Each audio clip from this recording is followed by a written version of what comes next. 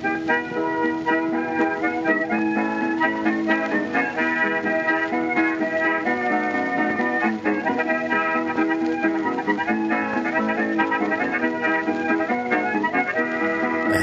everyone, and welcome to Shot Reverse Shot. I'm Matt Risby, and joining me, as always, via the miracle of satellite technology, is the boy in the striped pajamas. It's Ed Davis. How you doing, sir? All right? Yeah, good. Horrified by that choice of film reference. Well, are you horrified more that I've kind of attempted to trivialise the Holocaust by saying that, or the fact that I've picked a film that trivialises the Holocaust? It's a mixture of the two, I think. Maybe more the second, because I think that film is very cloying and exploitative of a terrible thing that happened in history.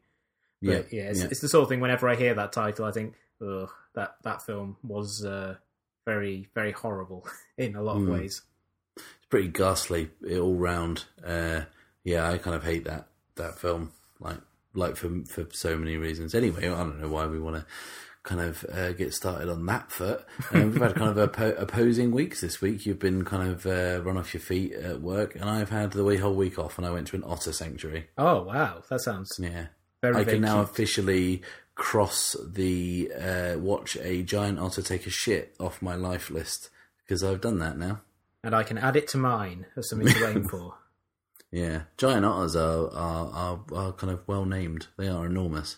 How big do they compare to, say, species of dog? I'd say kind of a medium dog, about the size of a Labrador. Wow. Right. But with the advantage of having little hands, and which I like beavers and otters because they've got little hands, and not many animals have got little hands, and I quite like it when they've got little hands. And they've got like tails, and they're all slippery, and that they're kind of weird animals. Is it a fish? Is it a mammal? I don't think anyone's sure. Scientists are working around the clock to get answers to that question. But anyway, what's been going on in the world of film this week has been a busy one for Michael Fassbender. He's been kind of connected to every single biopic under the sun. Plus also, I was shocked to see that he's playing the lead in Assassin's Creed. When did that happen? That's been mooted for a very long time, but Assassin's Creed is one of those films, those video game to film adaptation things that have been talked about for a very long time, because it's a game that has a very simple premise that you can easily apply to film, because it's just someone stabbing people, and some time travel-y stuff. So it's something that you could easily see working as a kind of very mediocre film, as is often the case with video games. But I was kind of thinking it was going to be one of those things like the Uncharted movie, where it was going to be a thing that was going to be in development for a very, very long time and never actually happen. So to see him cosplaying essentially as one of the characters was not exactly shocking, but the sort of thing that made me think, oh, this is like an actual thing. It's actually happening. Who's directing it? And isn't Marion Cotillard in it as well? Are we finally going to see perhaps a movie game, game to movie adaptation that doesn't completely blow chunks? I wouldn't go that far, but it does have some interesting people. The guy who's directing it is a guy called Justin Kurzel, who is... Oh, did Snowtown? Yes, who did Snowtown, and has also directed the version of Macbeth that Cotillard and Fassbender are in together. So clearly those three all like working together, and I think it'll be interesting to see how that turns out. I would love it if they really committed to it and he made it like Snowtown, and from what I hear, Macbeth, they made it really punishing. But it's similar to when you see all of these indie directors going and working for Marvel, you do get the sense that it's quite limiting how much they can actually get away with when you get handed something that's a really big brand name like Assassin's Creed. I suppose it's a natural step to go from Macbeth to Assassin's Creed, because Macbeth is, as we've said before, one of Shakespeare's stabbiest plays. Yeah, it has more knives than, say, A Midsummer Night's Dream, which is notoriously low on stabs. It's high on fairies, low on stabs. The weirdest campaign slogan I've ever heard. Yeah. Does anyone know what's going on the set of Woody Allen's new film? Because Bruce Willis has been fired / replaced / resigned, and his role taken by Steve Carell, which doesn't seem to be the natural choice to replace, but somehow has happened. Yeah, I mean, it's been a while since Woody Allen has fired someone or replaced members of his cast. I think you have to go back to sort of the 90s for something like that happening. You know, he used to just like kick people out of films all the time. Famously, he replaced the entire cast of September pretty much, and he fired Michael Keaton from The Purple Rose of Cairo. So he's got past form in this, but he's kind of settled down, I think, and it makes you wonder if Bruce Willis was a real dick, because apparently he's, based on things that Kevin Smith and others have said, he's apparently not that easy to work with. And I kind of, from what I've heard, apparently he was not very good at remembering lines, which I think is the sort of thing that you really should be able to do if you're an actor. And apparently he wasn't willing to do that, which suggests that he really must have pushed Woody Allen a bit, because Woody Allen famously will go up to actors and just kind of say, the script's not very good, feel free to change it. Which, if someone's just showing up and they're not remembering their lines at all, maybe suggests they're not going to get on with him. Yeah. I think that remembering your lines and standing up is like the two things that an actor should be able to do. And Bruce Willis has mastered standing up. Just a shame he can't remember his line. I know I would have thought that Woody would have been fairly kind of easy with a script. I don't think he'd probably be one to stick to the lines so much. Kind of let people have a bit of license, but maybe Bruce Willis doesn't want that. I think also Bruce Willis is probably used to doing lots of setups and kind of having the time to kind of make something work a little bit, because he's a big movie star and he can do that. He can ask for more takes, whereas Woody Allen, similarly to Clint Eastwood, basically does one or two takes and then gets on with it. Yeah. Not really a natural fit, was it? Bruce Willis and Woody Allen. Yeah. Moving on kind of slightly from that, there was a big interview this week with Quentin Tarantino, who is... Did you read it, Ed? I read chunks of it because it was quite a lengthy one, and I just, kind of Control-F to when he was talking about things like True Detective and It Follows. Yeah, because Tarantino, whenever he's got a film out, is happy to kind of espouse his kind of worldview, and he's kind of helpfully fixed It Follows for those who didn't like it. He kind of said what he would do to change it. He also kind of said something along the lines of when he was talking about David O. Russell. He said David O. Russell is one of the best directors working with actors, along with myself, working today. I'm just like, don't say that, mate. Yeah, at this point, I kind of get the sense that Quentin Tarantino has a quite high opinion of himself. Yeah. There's just something about him that suggests that maybe he thinks he's all right at what he does. Yeah, and he is all right at what he does, I guess, so we probably could let him off. But I've actually got around to watching the Hateful Eight trailer this week, and I think Tarantino appears to be trolling the world in the sense that like he's so against digital projection and digital filmmaking. He's made a film in 70mm and has kind of tried to persuade as many places as possible to show it in that format. I mean, I'd like to say that he really wants to make a film in 70mm, but there's a lot of me that thinks it's two fingers up at the digital age. Yeah, there is definitely that sense, and it is the fact that people who can show it in 70mm will get it early, which is, obviously a big incentive for people to try and show it, and is the sort of thing that I imagine will have people hopping on, long car journeys or getting in planes to try and see it 2 weeks early. If only kind of film critics wanting to watch it for end-of-year consideration. But I think the interesting thing about it also is that he's shot a film in 70mm, which by most accounts takes place entirely in like 2 or 3 rooms, which appeals to me a great deal. I'm a big fan of the film Man of the West, which is kind of this great CinemaScope western that takes by Anthony Mann, that for about 80% of its running time is just these kind of great wide shots of the inside of a farm.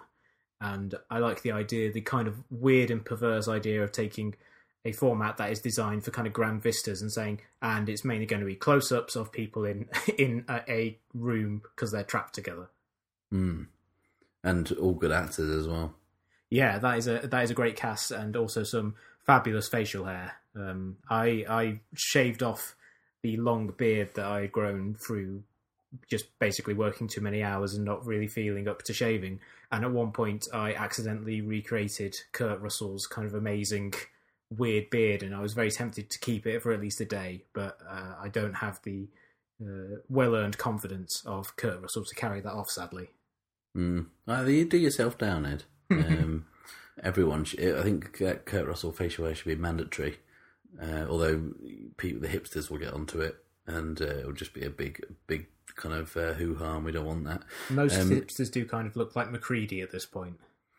Yeah, I like to play a game. Is it a hipster or is it a homeless? It's getting harder. It's getting harder every day. Erica Morricone is scoring The Hateful Eight, which is something a bit of news that slipped me by. Yeah, that is quite exciting because I don't think he does as many scores these days. I think he's slowing down from the fact that he's at least probably in his 80s at this point, if not older. And also, it's makes an interesting kind of break from what Tarantino said around about the release of Inglourious Basterds, where he basically said that he didn't like working with composers because he didn't feel that they could ever match like the ideas that he had, basically drawing from his record collection, which I think got a lot of people saying that maybe he doesn't really understand how creative partnerships work. So it'd be interesting to see what he comes up with, to see if it's, especially if, you know, the question of whether the score will end up being some sort of, I don't know, like pastiche of older sounds, or if it will be something kind of blaringly modern. Another bit of kind of TV news that I enjoyed this week is Amazon are making a TV series of Galaxy Quest, which for anyone who hasn't seen it is a wonderful film, which there's a lot of kind of fun to be had in the kind of 90 or so minutes that it lasts. I'm not sure how or why a TV series of that is going to work. It does seem to be, you know, that this is something that you see a lot now, which is that there's such a demand for TV, and there's such a kind of plurality of outlets that people just go after anything that has name recognition to try and stand out. And Galaxy Quest was a film that did, I think, okay when it came out, and it became kind of a big cult hit. I remember going to watch it with an audience a few years ago in a double bill with Star Trek II: The Wrath of Khan, which was great, except they showed Galaxy Quest first, which meant that people kind of giggled a little bit during all the bits in Star Trek: Wrath of Khan that felt a little kind of funny after watching a parody. But, you know, it's the sort of thing where they go for it, and then you think, I'm not really sure how much you could really do with that, because unless they're going to kind of expand the premise out and have it be that they're being mistook for heroes for 13 episodes at a time or whatever, then I don't see why you couldn't just make a sci-fi comedy series that's not related to Galaxy Quest, and it's kind of Three Amigos-esque premise. It's the Three Amigos. I mean, it's Three Amigos, Galaxy Quest, and Tropic Thunder are the exact same film, kind of three ways. But yeah, I'm kind of interested to see how that pans out. If they could get that cast together again, then I'd be very interested. But if it's just the same premise with a new cast, it would have to be really, really good to kind of warrant the whole remake treatment. Yeah. I mean, I do love Galaxy Quest, but yeah, I can't really see it. Can't really see it as a TV show. We had a new episode of WTF this week. We talk about that show quite a lot. It's a great podcast. Everyone should listen to it. But you listened to the Peter Bogdanovich episode this week.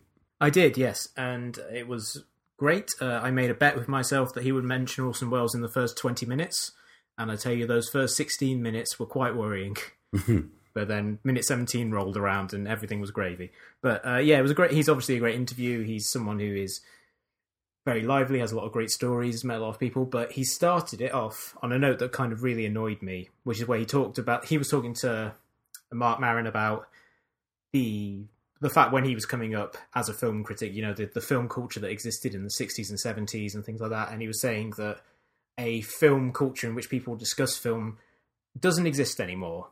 And that got me very annoyed because, you know, I'm on Twitter a lot and I go on websites, and I think more people are talking about films now than they ever have. And it just struck me as kind of a very kind of crotchety old man sort of thing. And so it just made me want to say Peter Bogdanovich can take a flying fuck at a rolling donut. Wow. I mean, But, that's strong. of course, he's a great filmmaker. Well, I mean, he made a couple of good films. Let's not gloss over some of his kind of shadier efforts. But I don't know, like, is Peter Bogdanovich a great filmmaker? I think he's someone who was derailed by some bad choices and some personal tragedy. But I think even something like The Cat's Meow is good fun, and his new one's meant to be pretty good. But I think you can't look at someone who made Targets, Last Picture Show, Paper Moon, and What's Up Doc in a row and say that he's not a kind of someone who at least had great talent. He had something. The kid's got something. It's just he made Mask, that film with Eric Stoltz, when he plays a human potato. Yeah, Bogdanovich has always kind of struck me as someone who would be kind of interesting to talk about, on WTF. But then a lot of his kind of deeper kind of issues have already been so well covered. You know, the whole kind of Polly Platt, Sybil Shepherd, Dorothy Stratton triumvirate of kind of awfulness has been kind of several thousand column inches filled with that. He does talk about that a little bit, but I think there is actually quite an interesting part in it where he talks about the production of Mask and talking about how it was his first film back after Dorothy Stratton's death, and talked about how she was kind of the reason why he took it, because she was really interested in the Elephant Man, and that got him interested in the idea of people being stared at for being different and things like that. But then the studio tried to change the film by removing a lot of Bruce Springsteen songs that he wanted on the soundtrack, and he sued them and talked about how it was of the many bad moves he made in his career, that was probably the worst. Right. Why wouldn't the studio want Bruce Springsteen songs in it? I don't know, they wanted to replace them all with Pete Seeger songs, which is weird because Bruce Springsteen was the real Mask guy's favourite artist, and that's why they wanted to include them. And apparently that they've been reinstated on the director's cut because Bruce Springsteen basically said to Peter Bogdanovich, you can have them for free. So, if nothing else, it demonstrates that Bruce Springsteen seems like a pretty solid dude. Bruce Springsteen also did an album of Pete Seeger covers in kind of the mid-2000s. Not Pete Seeger, Bob Seeger. I don't know who Bob Seeger is. Bob Seeger is he's kind of someone who was quite big in the 80s, but not so big now.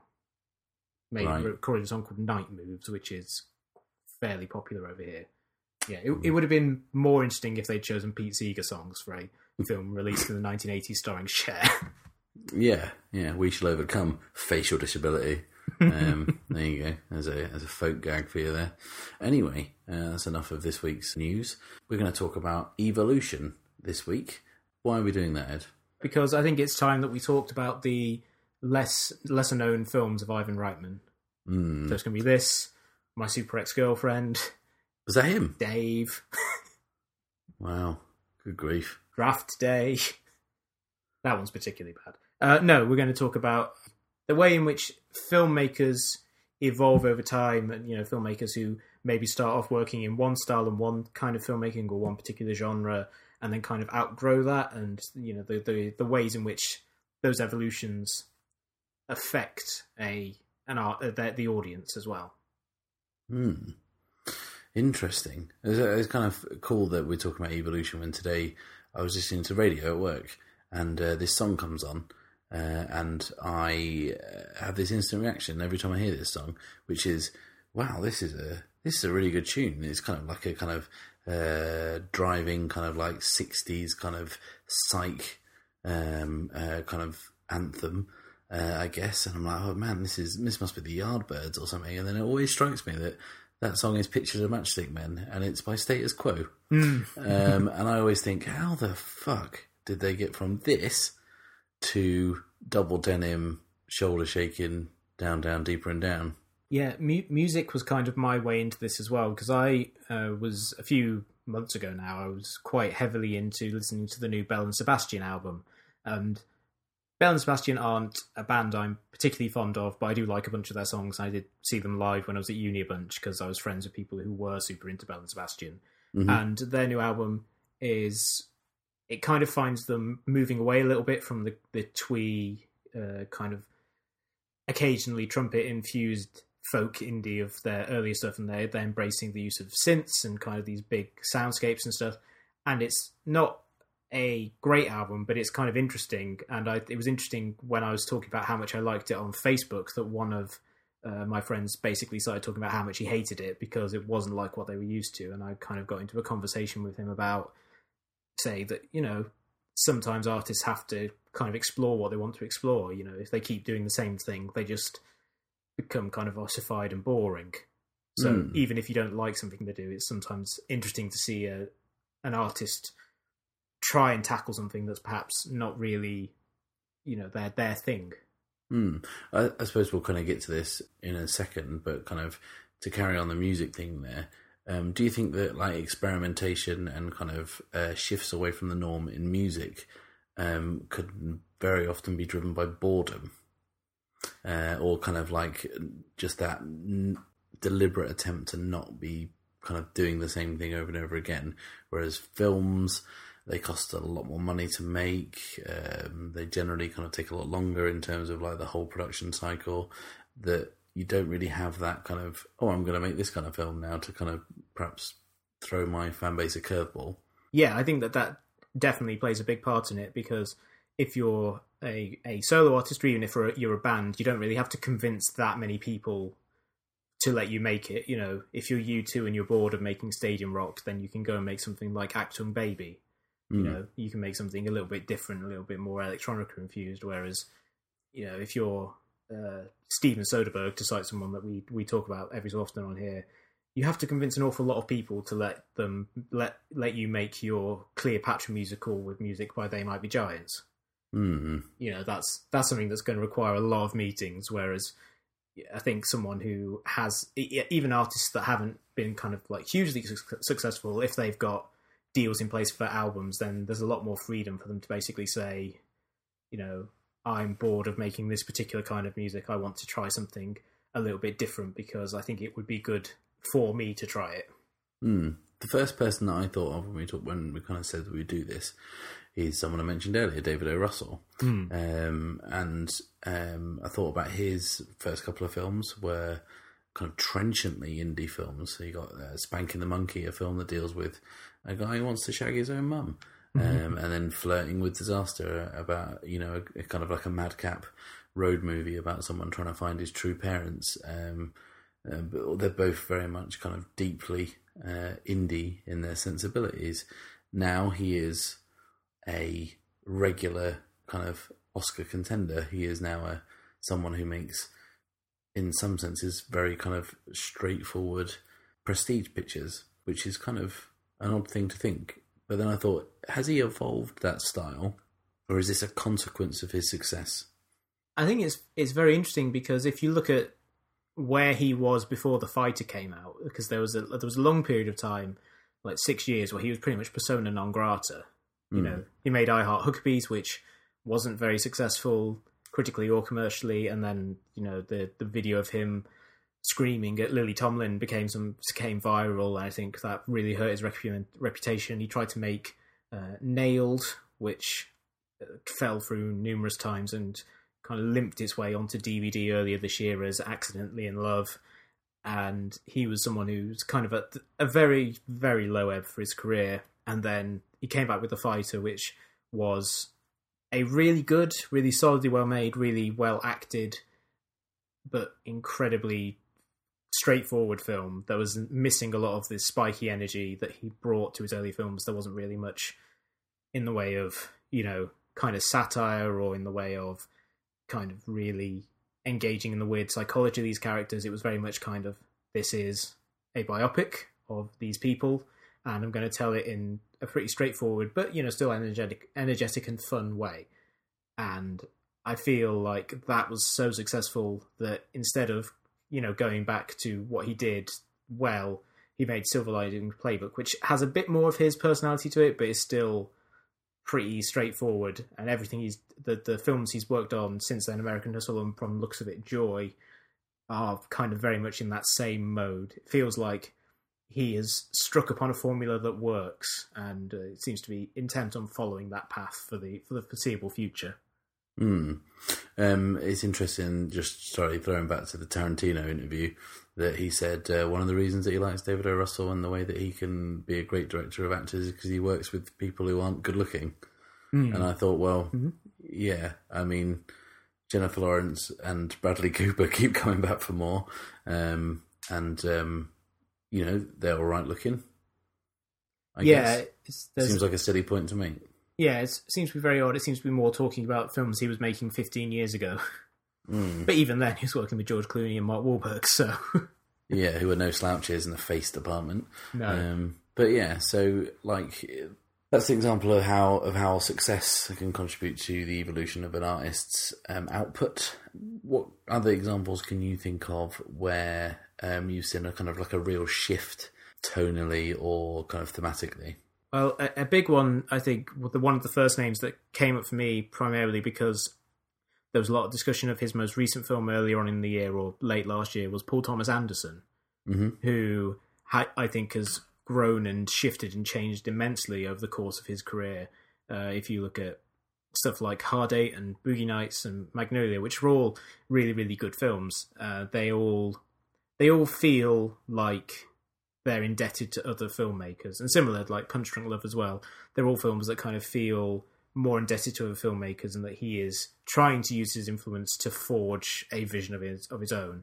And then you get kind of a big creative leap with There'll Be Blood, which really feels like he comes into his own in that regard.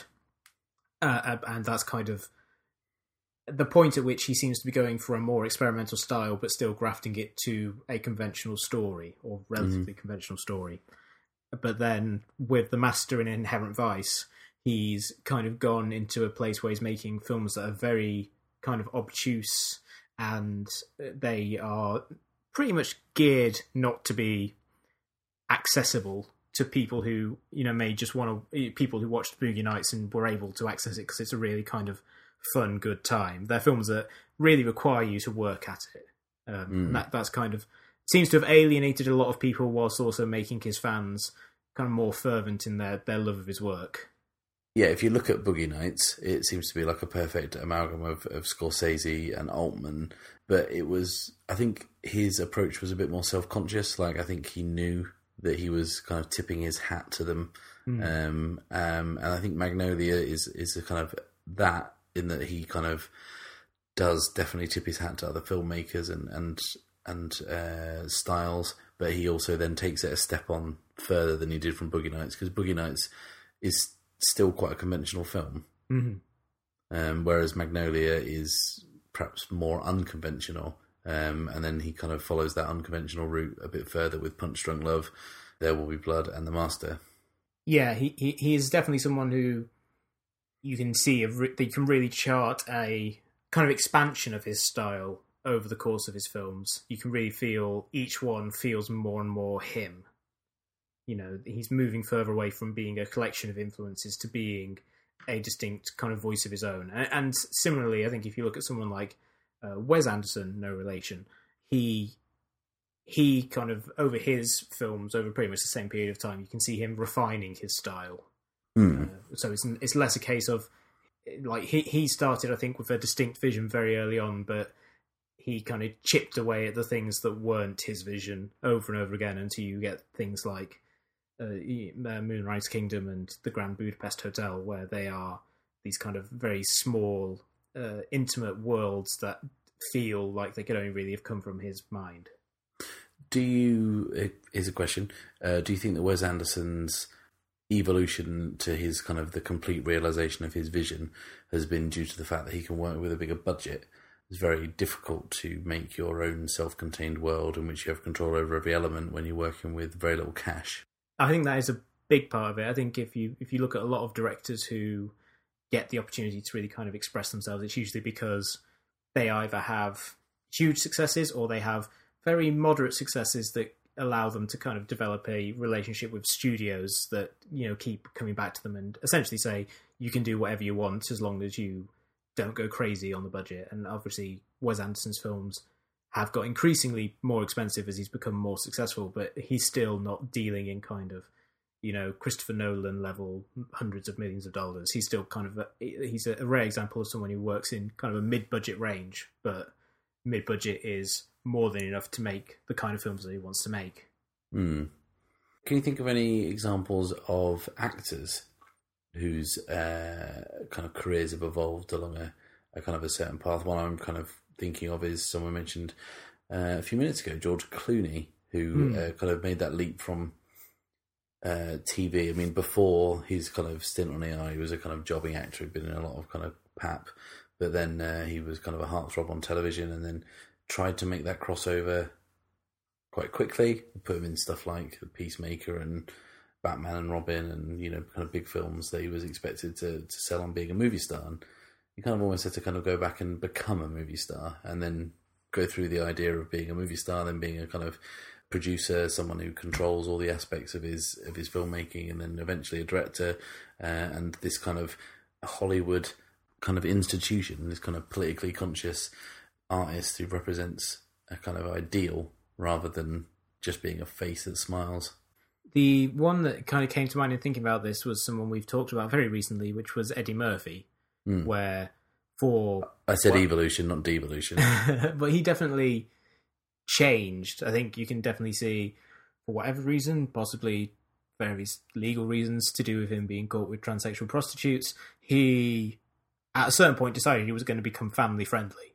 And there he pretty much tones down his entire persona to become something that's really acceptable to kind of a big mainstream audience.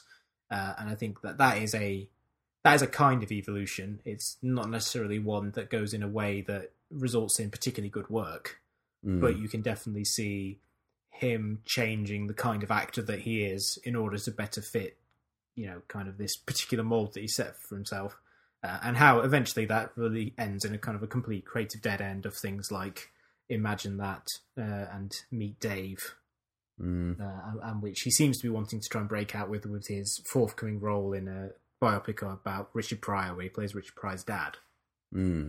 Which was kind of officially confirmed this week. It's kind of the worst kept secret that they're working around. I mean, Lee Daniels has been tweeting pictures of him and Eddie Murphy like having script meetings and stuff, but that's actually cause for excitement, I think, and probably kind of expectation of something quite good, because Lee Daniels is always interesting, I guess, even though he might be very patchy, and Eddie Murphy, we know what he can do in the right part.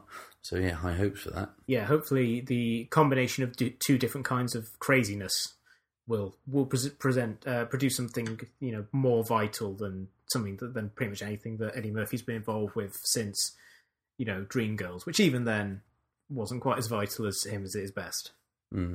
He talks about Paul Thomas Anderson kind of alienating his fan base. Well, possibly kind of alienating some people with his kind of slightly more opaque films that he made more recently. Can you think of anyone, directors in particular, who have kind of gone the other way, who kind of started off being kind of quite difficult and unwieldy, and then have kind of toned down their style in order to kind of find mainstream success? The one that leaps to mind is David Lynch, who I think can be said to have gone through pretty much both ends of this spectrum, in that he started with Eraserhead, which, let's say, is a difficult film. It's something that was a midnight movie, and was something that I imagine people took a great deal of drugs to watch, because it's this kind of surreal and horrifying examination of whatever it's an examination of. He's very cagey about it. But mainly people seem to think it's about the fear of fatherhood, which is the explanation that makes the most sense to me, which means it's probably wrong. But then, he made The Elephant Man, which was nominated for a lot of Oscars, and was still, compared to the sort of films it was nominated against, or that tend to get nominated for Oscars, it's still quite a tough film. Orally and visually, it's pretty punishing. But from there you get things like Blue Velvet, which again, particularly like reaching his peak with something like Twin Peaks. He kind of sands down, or maybe not sands down, but certainly kind of surrounds his style in something that's a little more accessible to audiences. And then after Twin Peaks, he kind of clearly reached a level in which he was perfectly happy to make things like Mulholland Drive and Lost Highway, and particularly Inland Empire, where he just kind of goes back to exploring his kind of surreal and terrifying id. But he's definitely someone who, for the middle part of his career, seemed to find a way to be himself in a way that kind of reached out to a surprisingly broad audience. Yeah. It's kind of weird, isn't it, the way we talk about it and started talking about it with music. My CD collection is littered with bands who were great, and you kind of saw them in kind of small clubs, and then after a while they, find a little bit of success, play bigger clubs, and then all of a sudden they're in arenas, and they can't play their kind of punchier early stuff anymore because it doesn't get the crowd singing. So they turn to playing kind of bland anthems, and it's kind of upsetting when that happens. Can you think of any filmmakers who have kind of followed that kind of, should we call it the Kings of Leon path? Sure. I think someone who I personally am not as big of a fan of this guy as a lot of people are, but he's certainly someone who I think follows that would be someone like Guy Ritchie, who emerged as a very distinct voice in British cinema and made a couple of films that were very much had his kind of distinct voice and were these kind of East End farces with kind of crazy names and that didn't take place in anything resembling the real world, but were kind of, very energetic and entertaining. And, at a certain point he became the guy who makes the Sherlock Holmes films, which again are pretty fun, but you don't feel like, oh, this is a film that anyone other than Guy Ritchie could have made. Yeah, it's kind of, you go from having your own voice to being a kind of like a gun for hire, I guess. The kind of jobbing actor. You said something on Twitter earlier today about Paul Haggis. What's he done? Oh, he's directed every episode of Show Me a Hero, the David Simon miniseries on HBO, which ends tonight and has been riveting stuff so far. So you're saying he's kind of directed it and not had anything else? He's not written it or anything? No, it's written by David Simon and William Zorke, who I believe worked on The Wire for a while and was a journalist. So Paul Haggis is the guy who is in charge of the visual aesthetics of it, and he does, I think, a very fine job. I think if you kind of look at even something like Crash, which is terrible in so many ways, it's a well put together film and it's kind of well directed, and it seems to me that he's someone who kind of has the misfortune to have wanted to be a writer-director. Because he's not a particularly strong writer, but he can shoot and kind of put something together quite well. This in itself is an interesting evolution in kind of study. He's a guy who won Best Picture at the Oscars for Crash, which is still doesn't feel right saying it. And now he's a kind of director of kind of TV show for hire. Does that say something about the strength of the material and the strength of television and the strength of the project, or does it say more about Paul Haggis? I think it probably says more about Paul Haggis than it does the material. I mean, the material is great and is a fantastically written show, but his career post-Crash has been kind of just a litany of disasters. As a director, he directed In the Valley of Ella, which actually I really like. I think that's a really good film, but it didn't do very well. And then he did The Next 3 Days, which also didn't do very well. And then he directed another film, which was basically just Crash, but with Liam Neeson, which I forget the name of, but it was like just one of those ones where lots of different people have things happen to them, and it's all a rich tapestry, and it was terrible. But, he's someone who his career kind of peaked at that point, and whether or not it's to do with Scientology hating him or if it's just the fact that he's picked bad projects, his career has really taken a nosedive to the extent where being offered the chance to direct the HBO miniseries, which, is kind of, for a script by David Simon, is something of, a privilege to get to do. It's not exactly, it perhaps suggests that he's fallen to a stage where he'd be perfectly happy to accept that. Yeah, interesting. On a personal level, how has your film taste evolved? I kind of had an example of this very recently because I watched the Bela Tarr film, The Turin Horse, which is the sort of film that I think 10 years ago I would have hated because it's a 2.5 hour film which consists of, I think, about 75 shots. There is basically no dialogue for the first 20 minutes, and there's no meaningful dialogue for the first hour and a half. It's mainly just shots of this man and woman existing in this kind of hellscape of a world kind of falling apart and of trying to care for a horse.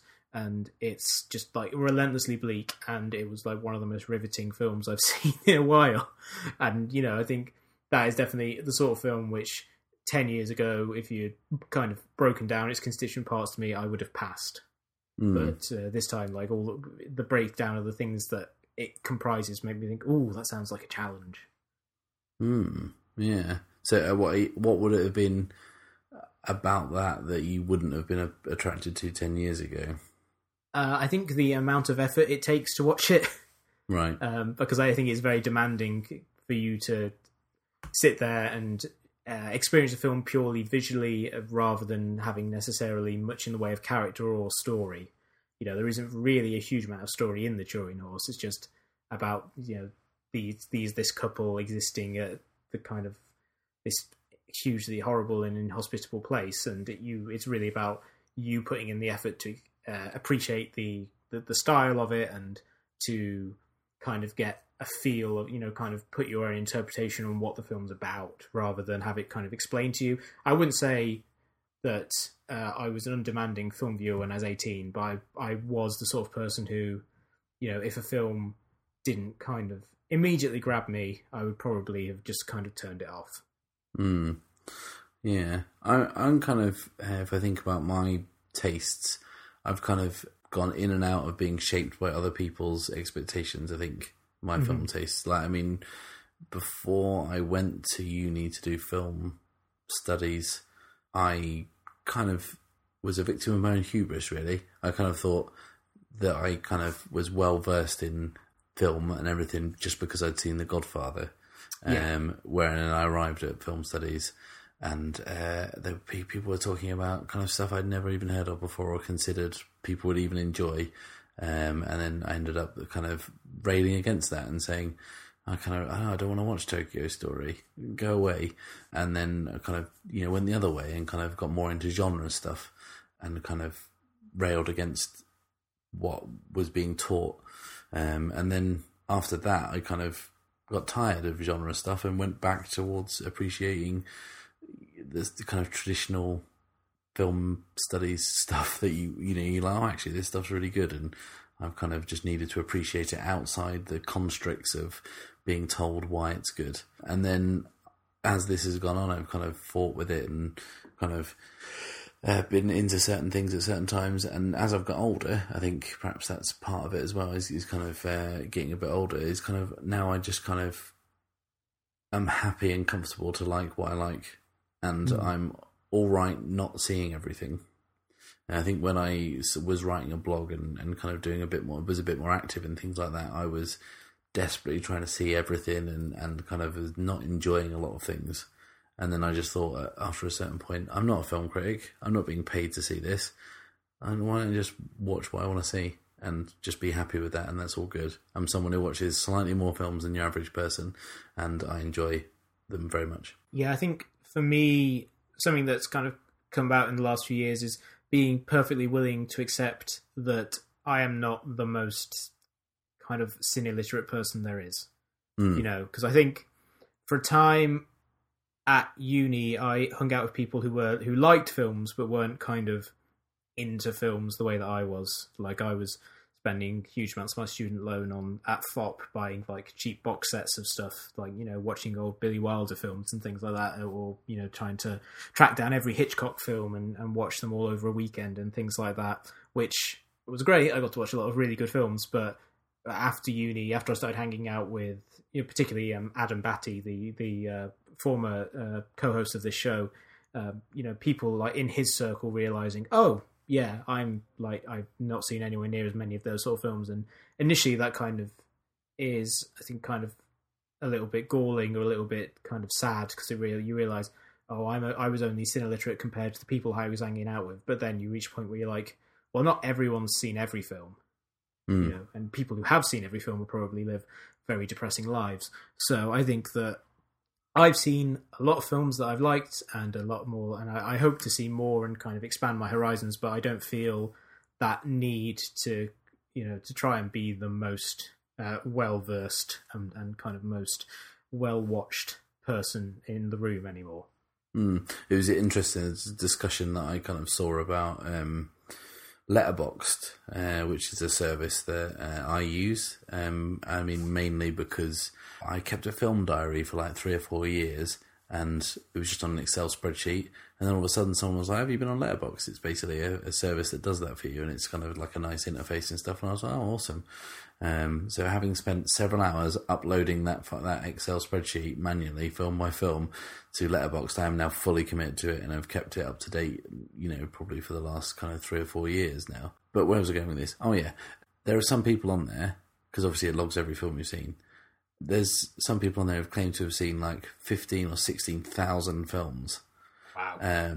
And, either they're full of shit, or they have spent literally every minute of their lives post 14 watching 5 or 6 films a day, which I fucking love films. That can't be good for you, man.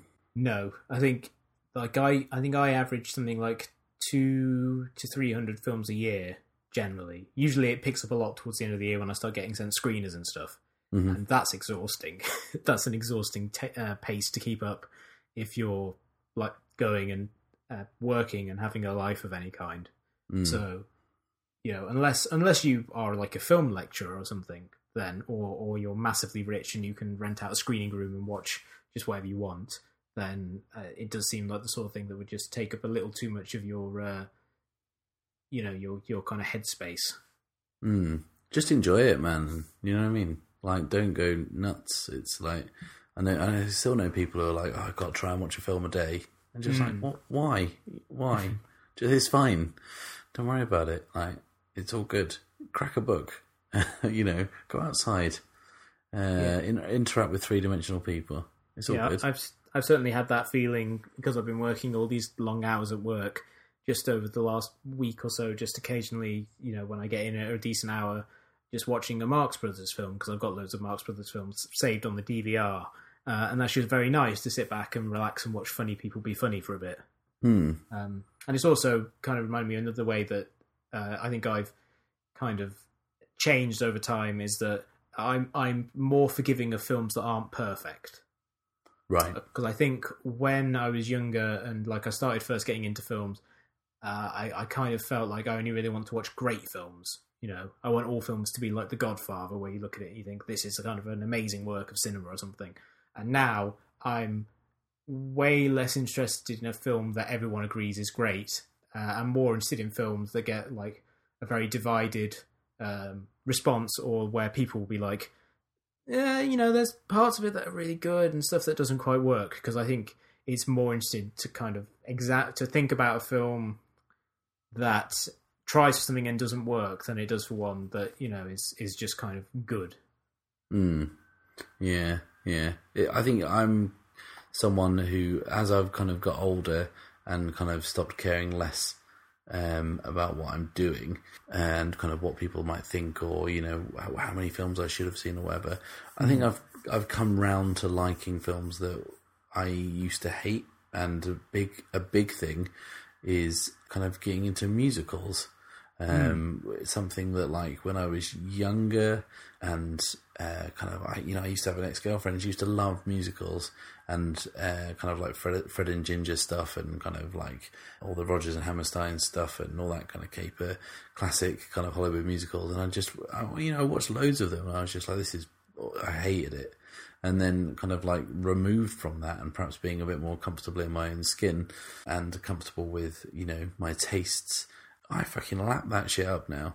Like, I will kind of go out of my way to kind of see that stuff. There was Guys and Dolls on the other day at 2 a.m. And I kind of caught the end of it. I caught the beginning of it, and then I was like, I know it's 2 a.m, but I might +1 this. And I watched the whole film. That's not a short film, and that's something that I never would have done. But I don't know. I don't know whether it's an appreciation of kind of the artistry behind it, perhaps, or whether it's just I'm kind of more comfortable enjoying everything You know, that kind of reminds me of that Peep Show quote when he's like, you know, my philosophy, Mark, if it feels good, do it. And he says, what's that Gaddafi's law? But yeah, it reminds me, apply Gaddafi's law to, you know, to your film tastes. If you like it, you like it. It's all good. Don't worry about it. It's fine. I think I kind of had the same thing with horror films. Like, I wasn't massively into horror films as a kid because I just didn't like being scared. Like, I didn't understand or realize the cathartic effect that they could have, or I didn't feel it seemed like something that was just kind of trashy, and you know, I wouldn't watch it. And then at a certain point, it's just like, this is really fun. And also, I used to be really, really snobby about comedy.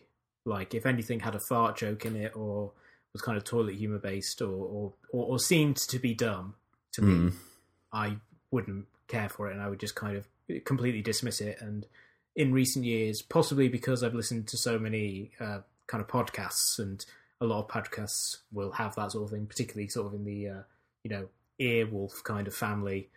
I've come to accept that just because something has a fart joke in it doesn't mean the people who are making it are stupid, or that the kind of comedy they're doing is dumb. And I think being able to realise to kind of get over myself, really, and to be just kind of like, fuck, if it's funny, then, you know, don't worry too much about whether it's smart. Yeah, I mean, that still doesn't explain how you like Ted, but you know, we'll come to that. Parts of Ted. Parts of Ted. Don't tar me with the brush of someone who likes Ted in totality. Yeah, because that would be terrible. Yeah, just the lesson to be learnt here is just, you know, just kind of, you know, enjoy it. Don't worry about it. It's all good. When you're younger, you kind of feel like it's massively important that you've seen certain things or you've done certain things, and, you know, you're never going to read every book that's written. You're never going to see every film that's shot. You're never going to, you know, listen to every note of every album that's ever been recorded. So just fucking get over yourself and live your life. Yeah, I think for me, one of the things that turned out to be weirdly liberating was the depressing fact that, like, most of the silent films that exist were destroyed. Because once you realise that, it's like, oh, I literally can't watch every great film ever made because a bunch of them don't exist anymore. Yeah. And it's like, once you realise that, then you can kind of think, oh, actually, you know, I'm fine with just watching a bunch of great films and stuff that I like that may not be great but appeals to me. Yeah, realise that all those great silent films are gone and we're still left with Big Mama's House 2. Which will forever exist in today's information age. So that's evolution, everybody. We didn't once have to touch on, you know, any kind of Darwinism or any films involving cavemen or dinosaurs, which is good. So let's do a bit of shot reverse shot recommends. I would like to recommend an album, and specifically a comedy album, having seen the film Tig last week. I know that Ed is a big fan of Tig Notaro, and I am too, only having kind of experienced kind of stuff like Comedy Bang Bang and things like that. But yes, she was kind of diagnosed with cancer and revealed it on stage in stand-up.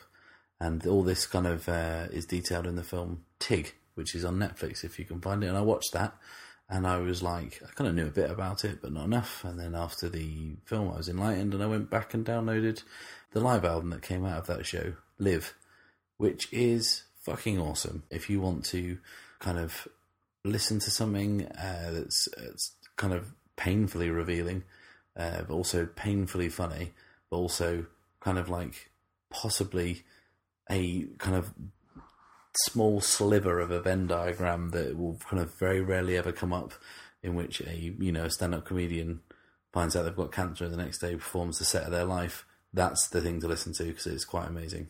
Yeah, that album is incredible. I remember I don't think I've ever been more excited for an album than when that became available, because for about a month before it became available, people were talking about the set, and it's like, you know, if you weren't there, you didn't get to experience it, and then you could experience it, and it absolutely lived up to the hype.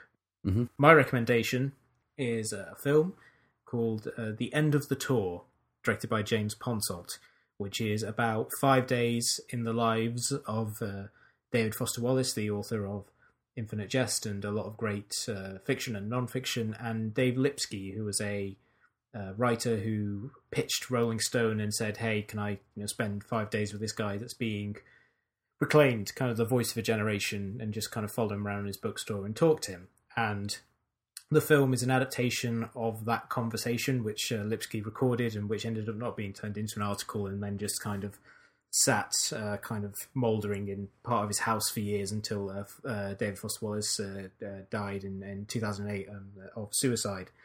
And the film is a rare example of a film about writers that isn't about writing. It is about two guys just having a conversation, and they're two very smart guys, and they're two very literate guys, obviously, because they're writers, but they're two guys who are also perfectly happy to just kind of sit and talk about food they like and to go and watch Broken Arrow in the cinema and just kind of geek out about how much they like dumb action movies. And it's just this really funny and engaging film with two really strong performances from Jason Segel, who plays David Foster Wallace, and Jesse Eisenberg, who plays David Lipsky. And the film does a really good job of engaging with them as writers and dealing with all the kind of the personal jealousies that emerge between them as a result, but also of just kind of a character study. And people have described it as a kind of a My Dinner with Andre, but they're in a car instead of in a restaurant, and that kind of gives a sense of the feeling to it. Cool. It's one that we kind of said that we would look out for at the start of the year, and I'm glad to hear that it's pretty good. Okay, cool. So that's it from us. Thanks for listening, everyone. If you liked what you heard, you can find us on Twitter and Facebook, and also our Podbean site, which is srspodcast.podbean.com. You can find links to all those kind of social media and all that good stuff. Subscribe to us on iTunes, all that jazz. We're also on Stitcher Smart Radio, and the other one that I can never remember the name of, Ed, what is it? Player FM. Player FM, excellent.